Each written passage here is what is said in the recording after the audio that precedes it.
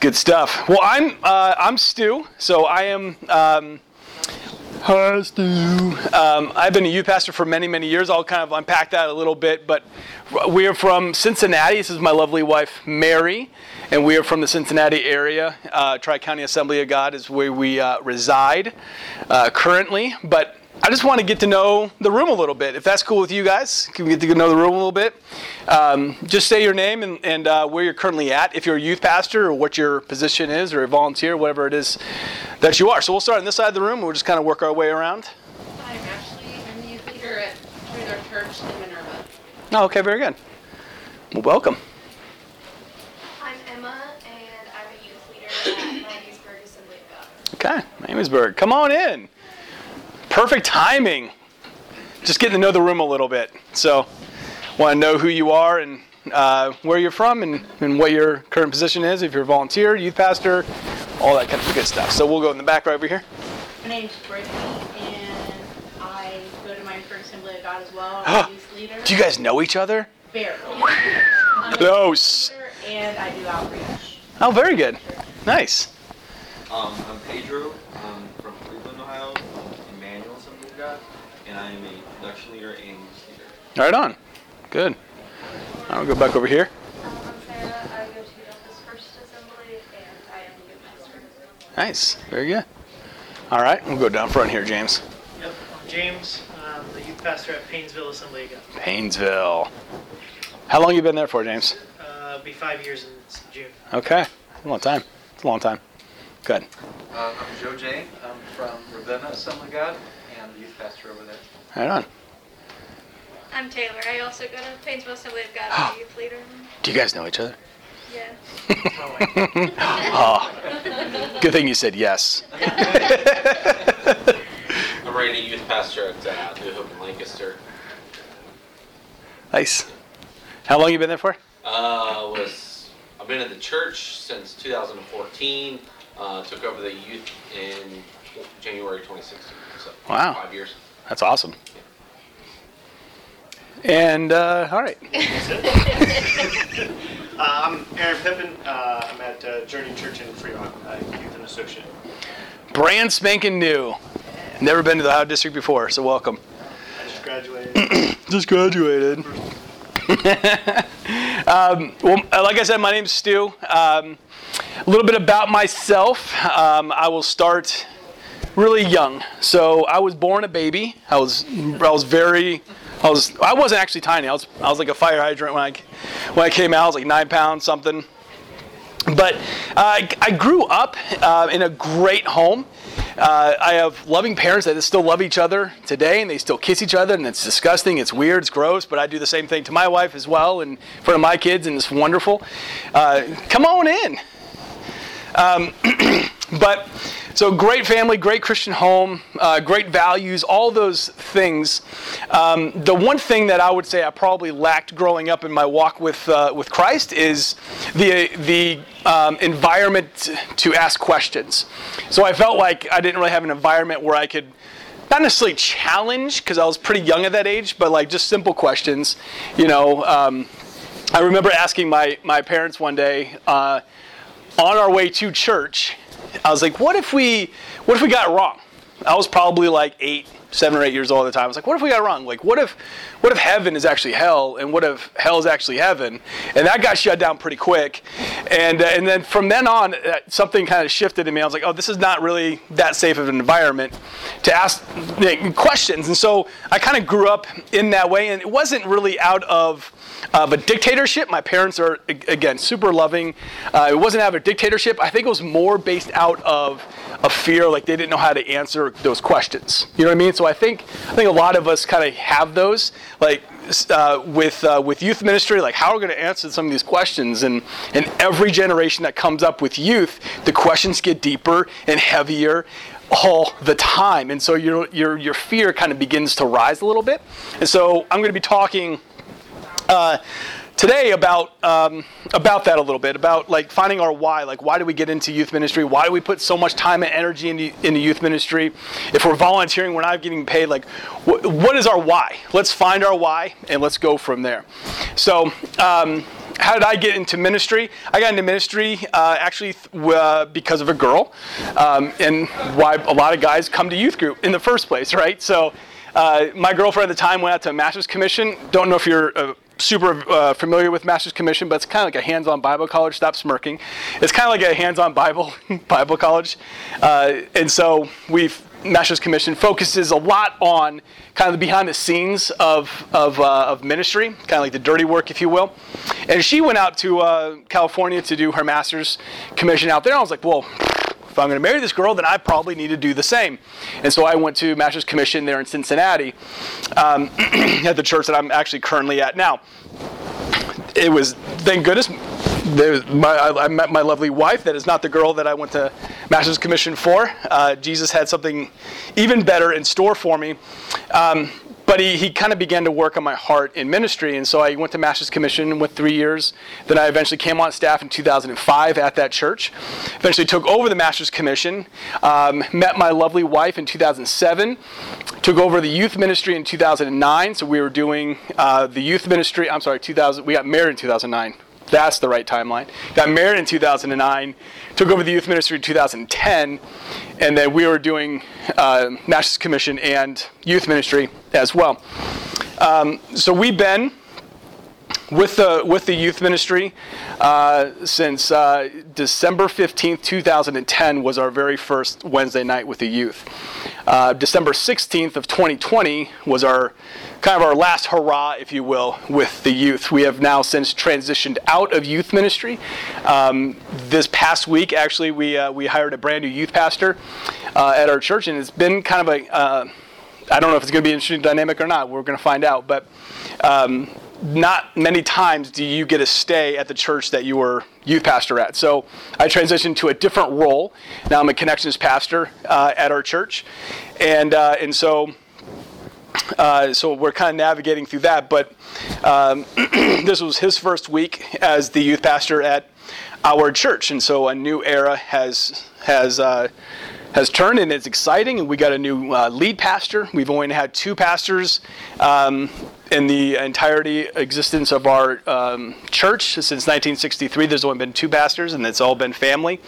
The dad that started it, and then the son that took it over, and now we have a new pastor that's not family related at all. So that was 8 months ago. So there's been a lot of transition. So youth pastors, I know a lot about youth pastors, and I adore you guys, and so I'm super honored to speak at this.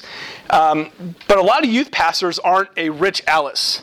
And you're like, who's Rich Ellis? Rich Ellis was my youth pastor back in the day when I was younger, and he was actually a youth pastor before I was in youth ministry, and he is still a youth pastor today. So usually you don't come along youth pastors that are, basically that's their life, right? They've just been youth pastors their entire life, and he is one of my all-time heroes. But from the outside, being a youth pastor looks relatively easy, right? Like if you weren't a youth pastor, most people would say, oh, youth pastor is relatively easy, right? Like you're going to have fun all day. And you know what? If people look at you and say that what you do is easy, good on you, because it's super hard to make something look easy, right?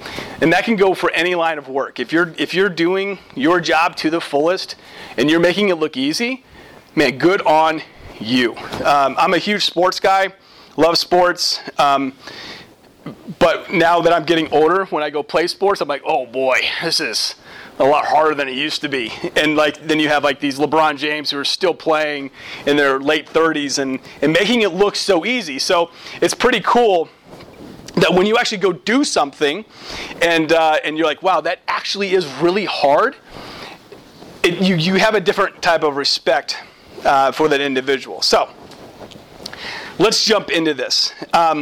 Youth pastors, man, they are, youth pastors are and youth volunteers and youth sponsors. I'm just going to kind of use youth pastor as the theme here, but you guys are like a different animal, right? More so than any other pastor on staff. There's no off button. There's no clock out meter for youth pastors, right? You spend a lot of late nights and a lot of early mornings with teenagers, with even families of those teenagers, whether it be like lock-ins, and then you have to be up the next morning with the rest of the staff doing a staff project or a staff meeting or whatever the case may be. Like, there is a lot that goes into being youth pastor that just doesn't get or seem to be that goes overlooked. I remember our retreats. We always did a fall retreat, and our fall retreats would start on a Friday right after school. They would come, get dropped off, and we would head out. And we had to be back for a Sunday morning service. So our retreats started on Friday at 4, whatever it was, and they ended on Sunday morning at 6. So, and you didn't get a whole lot of sleep in between those times on Friday night and Saturday night, and then you had to function as an adult on Sunday morning, and you're like, all the youth would always fall asleep in the service. Like, why do we have to come back? And I'm like, guys, listen, this is, and you give your best pep talk and all those types of things, right? But it's hard, right? So I want to take this short amount of time that I have with you guys, and I want to try to bring clarity to your purpose, and maybe just find like maybe the why in what you do, and why you put so much energy, thoughts, tears, sometimes blood into what you do. Because let's be real, like you can easily get lost in the mix of it. Like, your why can easily get lost in what you do on a daily basis and the grind of being a youth pastor. So, if this is you, if you can identify in this right now currently, know that you're not alone. And I'm pretty sure everyone has probably experienced that at one point or another if you've been involved with youth for a while, or even just a little bit. But, okay, so Jesus, he's obviously the perfect example of knowing his purpose, right? Like, he knew his purpose. He knew, and he was willing to lay his life down for that purpose, right? Because Easter is coming up, is right around the corner. We're all gearing up towards that. But know this, that Jesus didn't just die on the cross for you. He died on the cross as you. Right? So he took all that ugliness, he took all those shortcomings, all those mind games, all that pride that's rightfully and belongs to us, and he identified and he put it on his shoulders and said, I will take that burden. So he didn't just die for you, he died as you. He took on everything, all the ugliness, all the shortcomings, everything, mind games, all yours. And he said, I'll take those and I'll nail it to the cross. So, before we go any further, I think it's appropriate for us just to pray. Let's just pray together, and then we'll kind of get into some illustrations and some other stuff, okay? Heavenly Father, you are a good, good Father.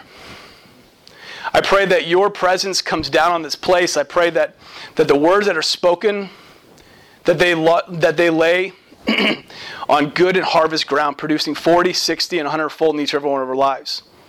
Lord, you are deserving of all of our energy. You are deserving of all of our anguish. You are deserving of everything. God, and we lay it at the feet of the cross. Thank you. Thank you for taking it on for us. We love you. We praise you. Amen. All right. So, I got a couple cups here. I'm going to ask you to hold one of them for me, please. Thank you, baby.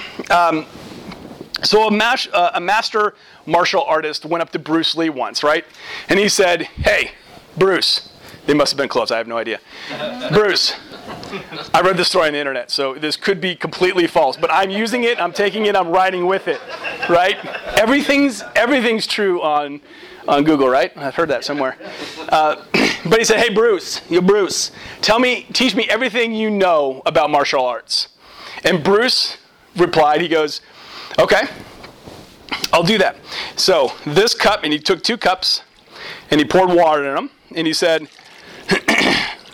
1 cup represents everything that you know about martial arts. Everything you know about martial arts. The other cup, you can hold it, I don't want it. I'm not Bruce, I don't pretend to be. She's Bruce Lee when it comes to our kids. We have 3 kids, by the way, we love them.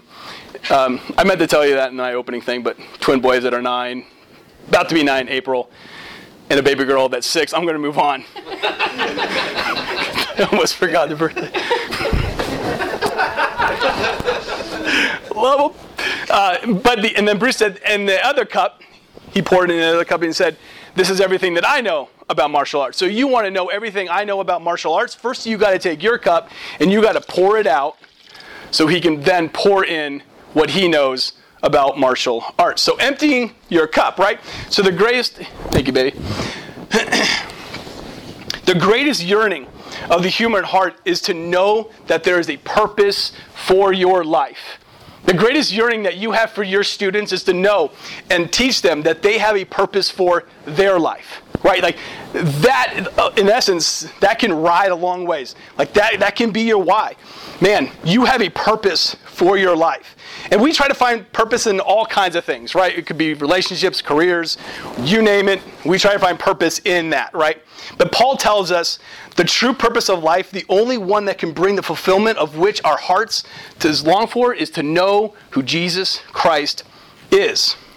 And you know this. Come on, guys. Like we teach this to our students, right?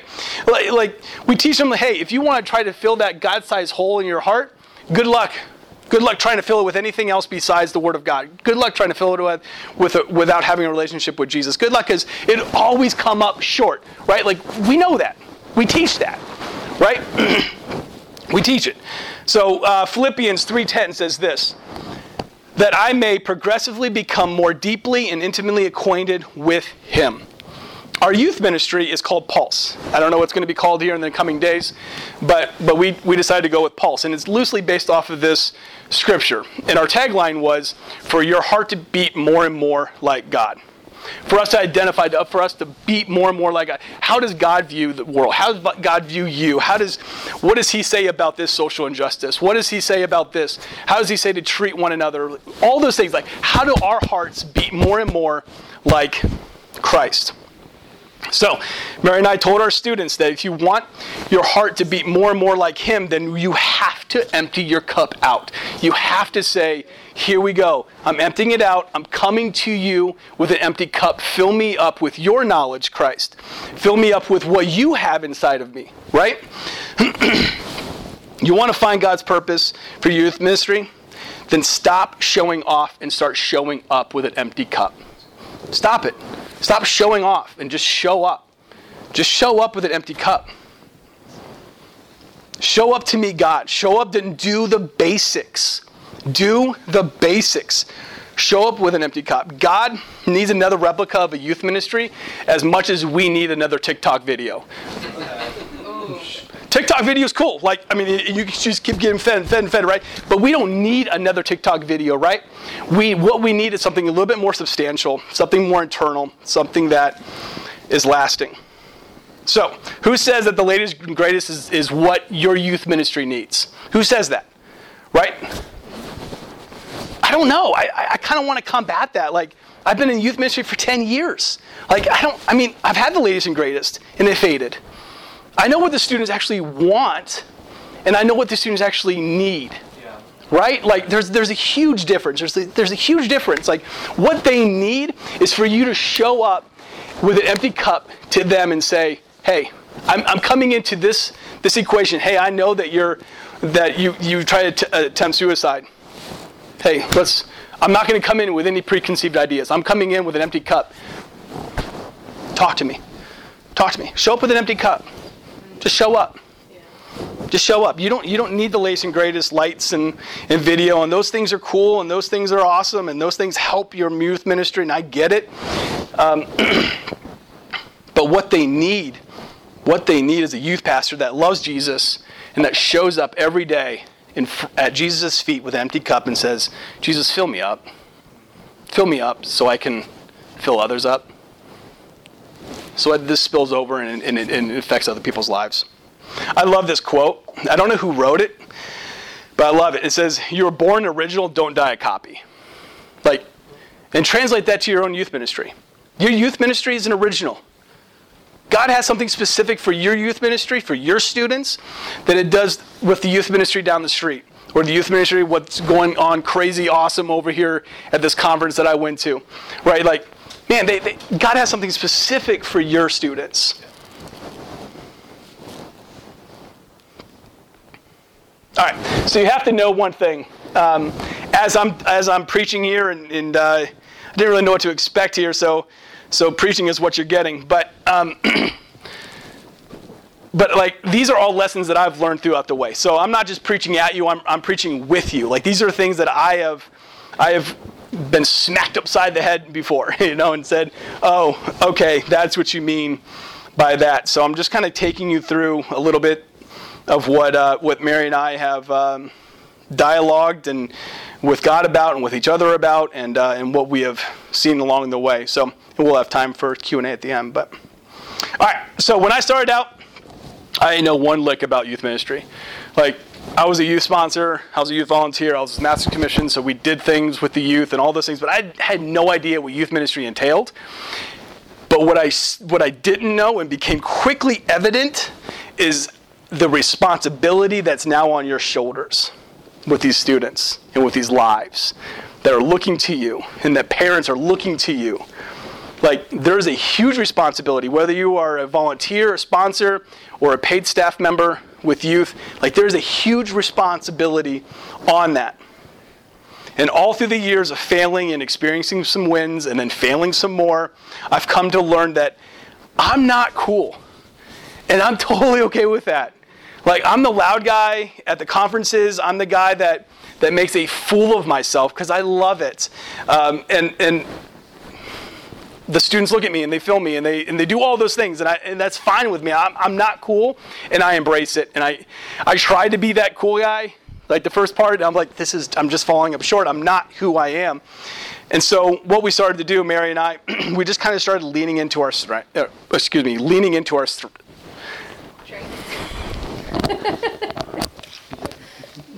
Leaning into our strengths. There it is. We were just like Rich Ellis, my youth pastor from many years ago. We're really good at just making people feel like family. Like, and not just like a part of our family. Like, they're with our kids, and our kids don't cry when they go to another adult because we just passed our kids around. Like, we allowed them into our family, but not our tangible family, but our heavenly family, our godly family. So we leaned into that. And so Pulse became a place that they knew they weren't coming and getting the latest and greatest light show or the latest video or whatever, but they knew that they're coming and bringing their friends to a place like, hey, you can feel comfortable here. You know what I mean? I love when we walked in here, it says, welcome to the family. Is that what it says? Welcome to the family. I think that's so, I resonate with that. So lean into your strength. So find out what your strength is, right? And lean into that. And staying focused, man, staying focused is so important. Staying focused is so important. You have to empty your cup. And staying focused is not easy. Guys, it is not just a one and done accomplishment here, right? You stay focused one time. And here's what I mean by this, and I feel like we're missing this so much. And certainly, when I say we, I include myself in that. But we focus so much on the big moments in youth ministry, right? We focus on the altar calls. We focus on the retreats. We focus on the outreaches. We focus on the teachings and the worship sets. And all those things are incredible, and they're life-changing, and they have its place. But I think we focus so much on those things that we're missing the smaller, bigger picture. And here's what I mean by that.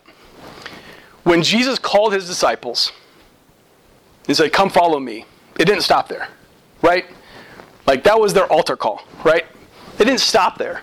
Even when Jesus conquered death, he came back to them and said, go and what? Make disciples, right? It still didn't stop there. Like, it still didn't stop. Right? So it's this ongoing process. It's this day in and day out of going and filling up your cup. It's this day in and day out and saying, here I am, Lord, how can you use me today? How can I impact a student's life today? A student just got saved last night on Wednesday night. Awesome. What's next for him? What's next for her? Yeah. Right? It doesn't stop. That's a starting line. That's not the finish line. Right? Now, it's not just wait for heaven at this point. It's how can we bring heaven to this side of earth? How can we bring heaven down to earth where we live each and every day? How can we do that?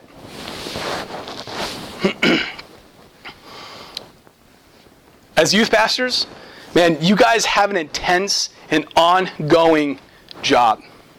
The reason why we were in youth ministry for 10 years is because we never lost a heart for the students. Like, we knew that we needed to keep impacting these students' lives. We need to keep impacting these students' lives day in and day out.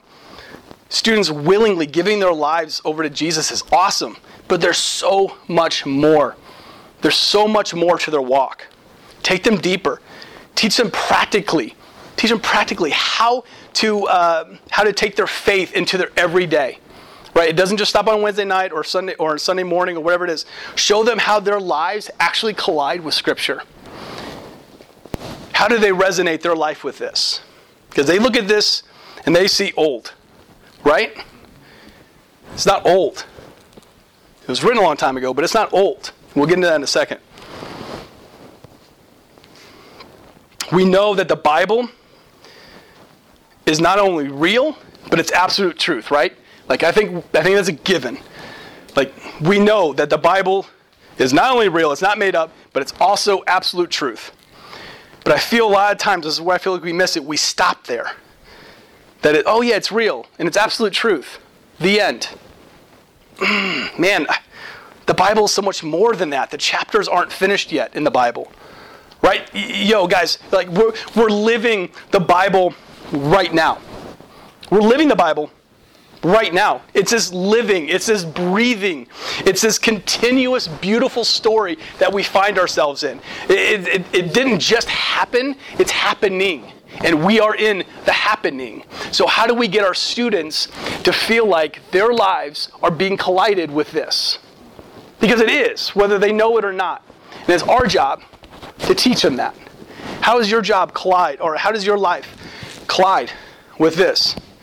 Guys, we are contributors to the Bible. We're not just consumers of the Bible. So why is it so hard to stay focused on something so basic? Because it's upside down, right?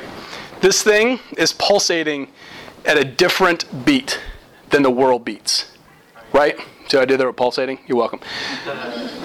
But this is contrary to how the world operates and works, right? So literally, we're following a book that we have to empty our cup out every day, or we're going to get lost in the world. Right? Like, we have to do it because this is upside down. This is backwards. This is not normal. Mary and I have this, do you guys know what an inverted table is?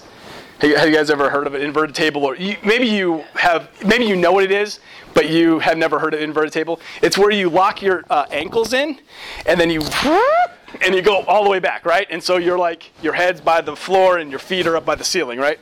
And it's supposed to help alleviate some pain. And well, we have one at our house. As we're getting older, we're like, we should probably invest in this thing. so I use it after every one of my workouts. So once a month, I'm diligent, and I get on. I will do it. But yeah, so I mainly use it to prevent back injuries and such like that. So, but when I'm upside down, it is so incredibly hard when I first turn upside down to focus. Right? It's so hard. Have you ever tried focusing upside down? It's really hard. Right? I watch, Mary hates it, but I love First Take with Stephen A. Smith. Love it.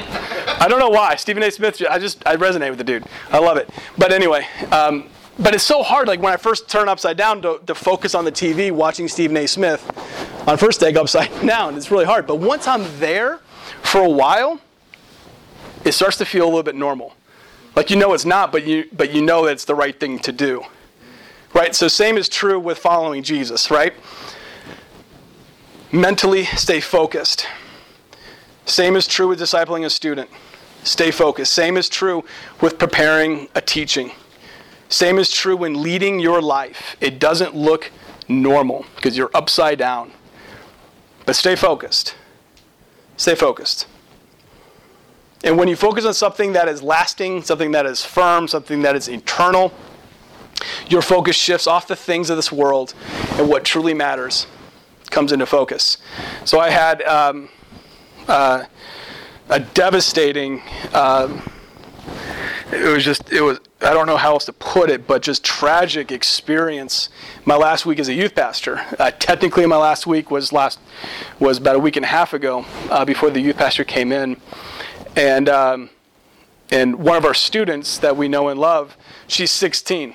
her mom had a couple other kids later on in life.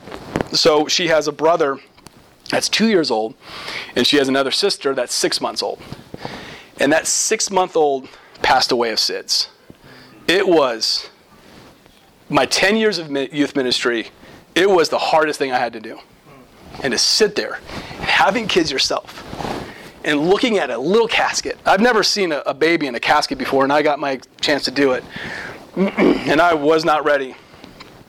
It was so difficult. And there's 0 words that you can say to Jada. That was her name, or Shannon, the mother. There's no words that you can say to them. But you showed up. But you showed up. And that's what she needed. She needed Mary and I there to show up. Just show up. Empty your cup out and show up. All right, so we're going to wrap things up here in the next 2 hours or so, and then I'll let you guys go. But yes, welcome to my youth group. They're like, seriously, dude, stop talking. We got it. Empty your cup. Let's move on. Let's go play Xbox. Forget it. I want to look at Romans chapter 1, verse 16. And this scripture is, man, it just speaks so loudly to me. And we're going to dive into this just a little bit, not unpack it all the way. Because Nate only gave me an hour. 45 minutes, actually. But it says this, Romans 1, chapter 1, verse 16 says, "For I am not ashamed of the gospel, because it is the power of God that brings salvation to everyone who believes." And then it goes on to say, "First to the Jews, then to the Gentiles. For I am not ashamed of the gospel, because it is the power of God that brings salvation to everyone who believes." This verse is often referred to as a central theme of the book of Romans. So this is actually the heart of Romans. So this is where everything kind of like bursts out of. So we're going to get into the why, and this is the crux of it all. So this is kind of like the heart of Romans and the heart of Paul and what he's spilling out and how he lived his life. Because just like Jesus, he knew his purpose. This is the heart. Paul clearly says in this verse that the gospel is the power of God that brings salvation to everyone who believes. It is the power of God that brings everyone salvation to believe. So in essence, Paul is saying the gospel is what? Power. This right here is power. It's not old. It is old. We get that. But it doesn't stop at being old. This thing has power. It's not this lifeless object that we just pass off and say, here's a free Bible, go dive into it. Right? This thing is moving. This thing is pulsating. This thing has a driving entity. What is that word? Wow. Entity. A force unto itself, right? The gospel is literally the power of God. That's what this is. It's literally the power of God. I didn't put any energy into this thing. None. God did it, right? And if it's his power, it is infinitely powerful, which means it is making it the most powerful, the mightiest thing on this planet. Right, so it's sufficient for anything that God intends it for. Paul, as you know, killed Christians. And he was extremely brilliant and a bright guy. Right? And yet this still changed him. So, the gospel is the power of God that brings salvation. This message of the New Testament is that the gospel does it. Christ does it. God does it. The gospel is the power of God that brings salvation to everyone who believes, is what Paul says. So surely this is like where you and I kind of get involved. As youth pastors, as youth sponsors, as youth volunteers, this is like where we dive in, right? Our job as youth pastors is to get people to believe, and then this thing will do its work, right? Just get them to believe, and this will do its work. At least that's what I thought. And the more that I thought about it, the more that actually doesn't make any kind of sense. Only a supernatural power the power of God who could dispose someone to believe. And that is why Paul is saying what this is, what the gospel is. I was so focused on bringing people to faith in the gospel that I actually didn't see my lack of faith in the gospel. I now see that the gospel did the work to save people. Right? It was plenty strong enough without my help. I thought my why in youth ministry was to get students saved. I had family members and friends that said, how many people do you save anybody lately? I don't know why that rubbed me the wrong way, but now I understand why. It's never my job. Right? Like, I thought my why was to bring, to get students saved, but my why is actually just to bring God's word to them. That's why we did what we did for 10 years. Just to bring God's word to them. That was our job. Did you ever notice that Paul often called himself a servant of the gospel? He did that quite often. And oddly enough, and I didn't remember this, but going back, I had the honor of speaking at youth one last time on St. Patrick's Day. And I looked back on my very first teaching that I did on December 15th of 2010, and it was about servanthood. I was like, that's cool. Paul often called himself a servant of the gospel. He understood that his job to serve the gospel was a lot like a waiter at a restaurant. You just bring the food to the table and let this do the work. Just bring it. Just bring the meal. Just bring the gospel to the table. So I want us to look again at Romans 1:16. He also said, I'm not ashamed of the gospel. This was super interesting to me. A lot of these words just started making sense and snapping into place. He wasn't ashamed of the gospel. I remember back in Master's Commission, and even now, I'm not any better now, but back in Master's Commission, we had to do these street witnessing, is what it was called. Yeah, the street witness. So you had to go up to people you didn't even know. Go up to them, say, hey, my man, God loves you. Peace out, Girl Scout. That's what you had to do. And obviously that's really difficult, you know? I mean, I was nervous, right? This little brat going up to someone and said, hey, God saves you. God loves you. He'll save you. Any questions? I can't answer them. It was nerve-wracking, right? And so I thought I was going to get punched, or I thought I was going to get the finger, or I thought I was going to get a drink spilled on me, or whatever it was, right? But Paul of anyone knew what it was like to be mocked and to be ostracized, right, by the gospel. And I thought this was what he was talking about. This must be clearly what you're talking about, Paul, is street witnessing. Yeah, it's tough. I get you. I feel you. And I think there's something to do with it, the social shame has something to do with what he's talking about. But I think he was talking about something more. He said that he was not ashamed because it is the power of God that brings salvation. That's why he wasn't ashamed. Why was I ashamed? Because I didn't believe that this thing had power of salvation. I didn't believe it. So that must mean that Paul would have been ashamed of the gospel if it lacked power, if it did not work, right? He would be ashamed of it. And that in turn implied that if Paul relied on some other power to save people, that would have proven that he was ashamed of the gospel. So, once we understand this, then everything about Paul's life will then snap into place. This is why he fought so fiercely against requiring Gentiles to be circumcised. Why? Because that requirement implied that the gospel did not work. That is why he did not come to Corinthians in 1 Corinthians 2:1 with eloquence and human wisdom, because that would imply that the gospel did not work. That is why he considered his birth status garbage in Philippians 3:8, because relying on his birth status would imply that the gospel did not work. That's why he did it. He wasn't ashamed of the gospel because he knew this thing worked, that there's power in this. Paul went out of his way to reject anything that might give a person reason to think that the gospel was not all powerful to save. Everything he could. To do so otherwise would betray the lack of faith in the gospel's power. It would show that he was ashamed of the gospel and embarrassed by his insufficiency. The gospel, this life-giving, life-breathing, has more power than your charisma. It has more power than your relevancy. It has more power than your traditions and your rules and your birthright.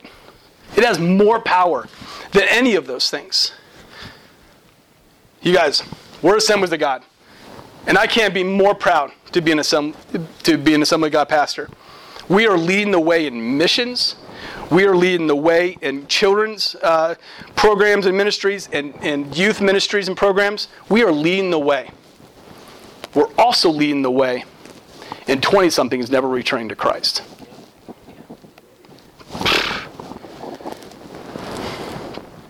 This is what I meant when I said earlier that you youth pastors and sponsors and volunteers have an ongoing and intense job. It is ongoing. God has called you to fulfill His purpose. These students desperately need to feel how powerful His Word is. Because this is power. And this is relevant. And this is happening right here and right now.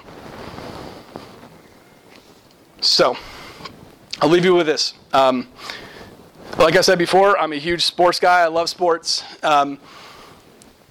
And when Kobe Bryant passed away a year and a few odd months ago, you kind of started to hear all these stories about Kobe surfacing and people reminiscing about Kobe. And I believe it was Michael Wilbon who said this. But he was interviewing Kobe Bryant late into his career, and he asked him this question: how do you keep your level of play at such a high level this late into your career? Kobe Bryant said simply this: I didn't get bored with the basics. I didn't get bored with the basics. You want to be fully committed in your purpose as a youth pastor? You want to find out your why? Don't get bored with the basics. Come every day. It's super simple. Come every day and just empty your cup out. Say, what do you have for me today, God? What you got for me? How can I impact students' lives today? I'm exhausted, God. We just had a lock-in. Why do those exist? Yeah. I don't even know what my wife's name is. Do I have kids today? I don't know if I have kids. Where am I? Whatever it is, just come and just empty your cup out. Just say, hey, what I knew about you yesterday makes no difference. I want to know something new about you today. Empty your cup out and show up. Stop showing off. All right, that's all I got. Open up for questions that I can't answer.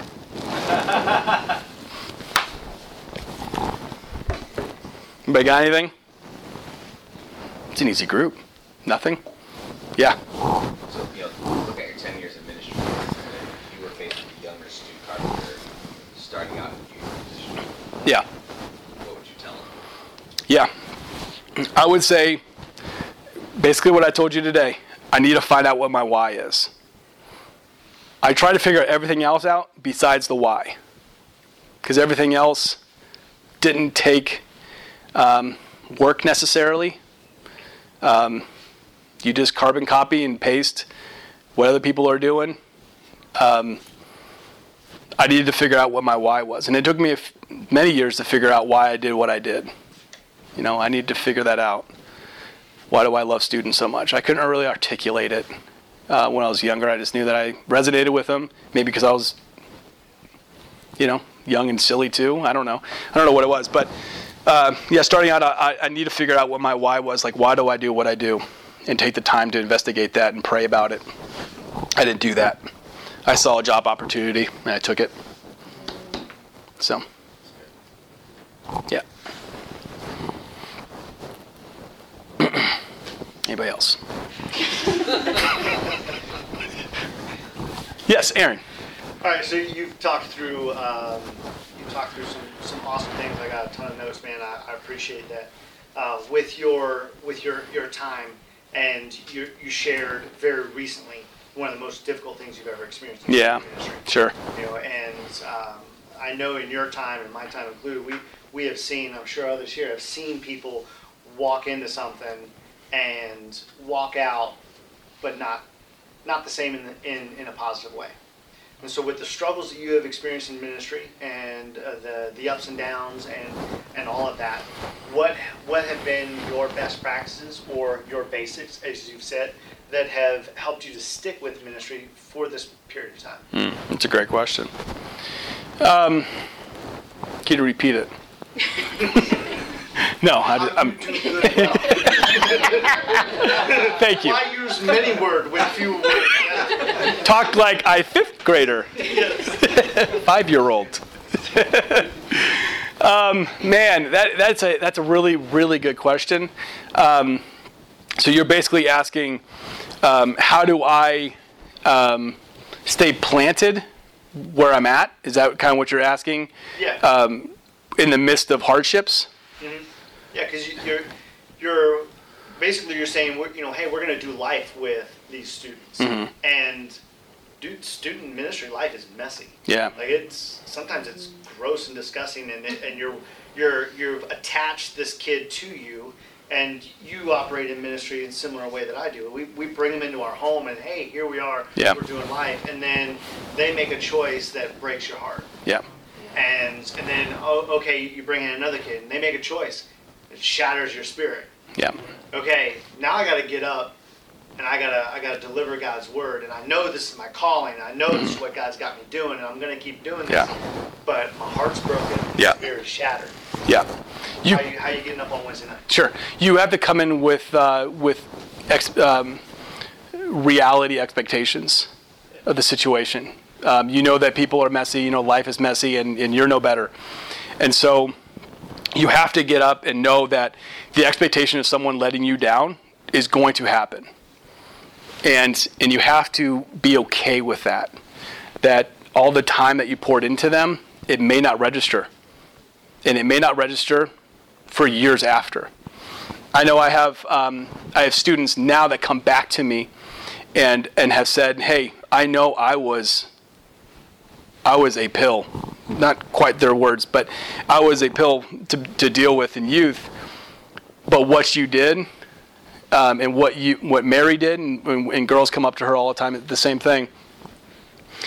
It speaks levels now later on. So you know that you're planting those seeds, and you just have to be okay with letting go. So it's almost like this mental shift of, yeah, these kids mean everything to me, and but they do make their own decisions, just like my own kids. Like my own kids mean everything to me, but eventually they're going to make their own decisions and do something that I'm not pleased with or whatever else. But I have to be okay that they're going to do that, because I know that this thing is more powerful than my words, that this thing in my prayers can change things. And so I don't know if that really answered it that much per se, but it's a mental shift for me where you just have to go in with those expectations of reality. Yeah, I think it's good to speak to that now. I appreciate it. Thank you. Sure. Any other questions? Ladies, if you have any questions for Mary, she's seriously been at this side by side with me and every step of the way. So I know, yeah. Question, Uh-oh. Yeah. And I think this is, a great question. I think sometimes being a youth pastor's wife, being a pastor is not easy all the time. And I think, and I'm speaking from my own personal experience, right? It's like everyone can love your husband because it's like the super outgoing person. Like, hey, it's Pastor So. It's like, hey, who are you? It's like, this is his wife and the the mother of his children. That's all. Don't worry about me. Yeah. How do you walk? And not that I was always like that. I don't want to say it, but how do you manage being a youth pastor's wife when you can't be at a lock-in, or you can't be at all the ministry stuff? Because I have to be home and take care of the kids, or I have to work another job. All those kind of things. How do you walk that out in a season? Or some tips or things that you could give for guys and girls alike here, right? Sure. Yeah, I mean, and honestly, beginning, our first few years, that was a major heartache maybe for me, because I couldn't be there, especially when we had our twins, and started in our family, and I was working full time. I couldn't divide my time the way I wanted, and so a lot of times I felt like I was falling short. But through that time of being home with the kids, I'm like, Lord, what is my purpose? Lord, I can't do what I want to do. I can't do the lock-ins like I used to. I felt like I was letting God down, and God totally quickened my spirit. And it's like, your role is to support Stu, and I can be home changing diapers and praying for him as he's up there speaking, as he's there ministering. Those kids, I can still pick up the phone and make a phone call to a girl in need. Just because I can't be there physically, I can still be there and pray for them and that sort of thing. That was a big shift for me of, I still have a purpose. I can still call up and make catering reservations for an event that Stu's doing. I can do this behind the scenes things. I made many of turkeys for Thanksgiving for our Pulse Thanksgiving meal. I could do that from home. Like, there were still things that I could do that was still impactful and still making a difference. But I think, I just had to come to terms with that and had to realize, like, that's still important stuff. Just because I couldn't be on the front line of Stu, that's still important and needed. So. That's good. And youth pastors, you have to understand, if you're married and if you're married with kids, as soon as you get married, and if you're a youth pastor or taking over that role, be super deliberate in this, because I'm not the youth pastor. We're the youth pastors.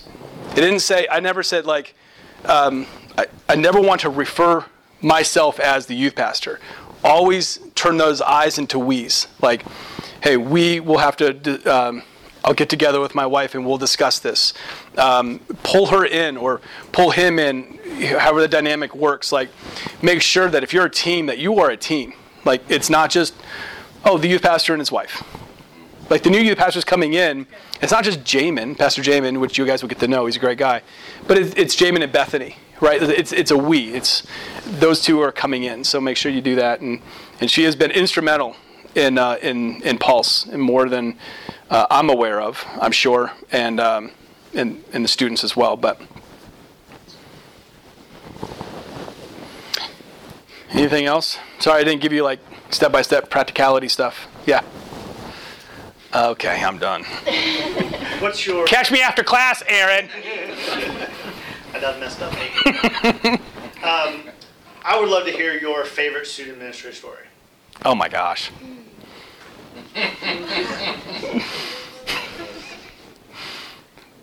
Oh man, I don't know where to begin. And I truly don't. I have about 5 stories running through my head right now. All of them have to do with trips. I can tell you what I do now, how I operate now in youth ministry, I couldn't operate in today's youth ministry. Just like from a legal standpoint. Some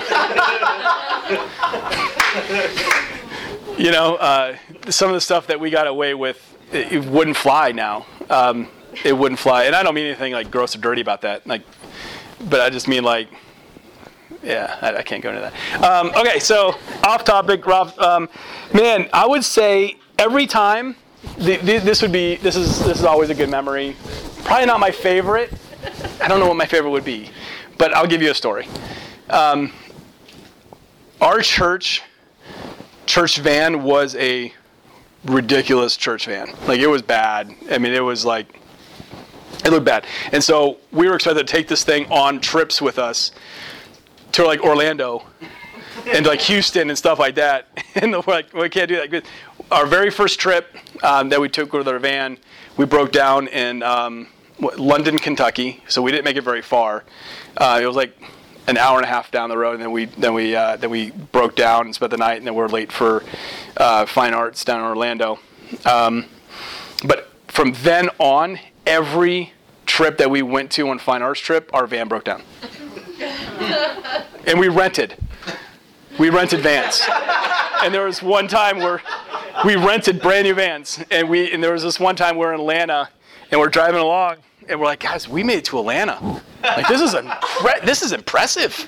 Yeah. We're doing good. Yeah. Broke down. Done. Dunskies. So we got in the middle of Atlanta. We pulled off to the side, busy road. The guy came, the AAA guy came, and he said, this is way too busy. You have 15 kids in a 12-passenger van. We'll talk about that later. But I can't get you across the highway because we're on the left side. And so he's like, you're just going to have to ride in the van. So we rode on top of the truck with all these kids in the van. This is what I'm talking about. Like, I can't, like, what I do now, legally, I can't get away with. Like, some parents would find out about that and not be cool about it. But yeah, so that was, but every time, I don't know why, we would always do that. And then retreats are always a great memory for us. If you guys don't do retreats, do them. Our place actually went belly up when we went to go do retreats, and so we're like, we have to still do retreats. So we did them at our church, and we just made it different. Do them. Whatever you have to do retreats, because getting them out of the normal routine and putting them in a different environment with people that they don't rub shoulders with for a couple nights even, things can happen and relationships can happen, and it's really, really, really beneficial for you guys. So, but yeah, vans, not going to miss those. Going to general council now, I'm going to fly down. I'll meet the youth down there. But yeah. All right. I don't know if we have like 2 minutes left. Anybody have another question? Cool. Well, thanks for joining my group or our group. Appreciate it. Hope you guys enjoy the rest of this energy. It's good stuff.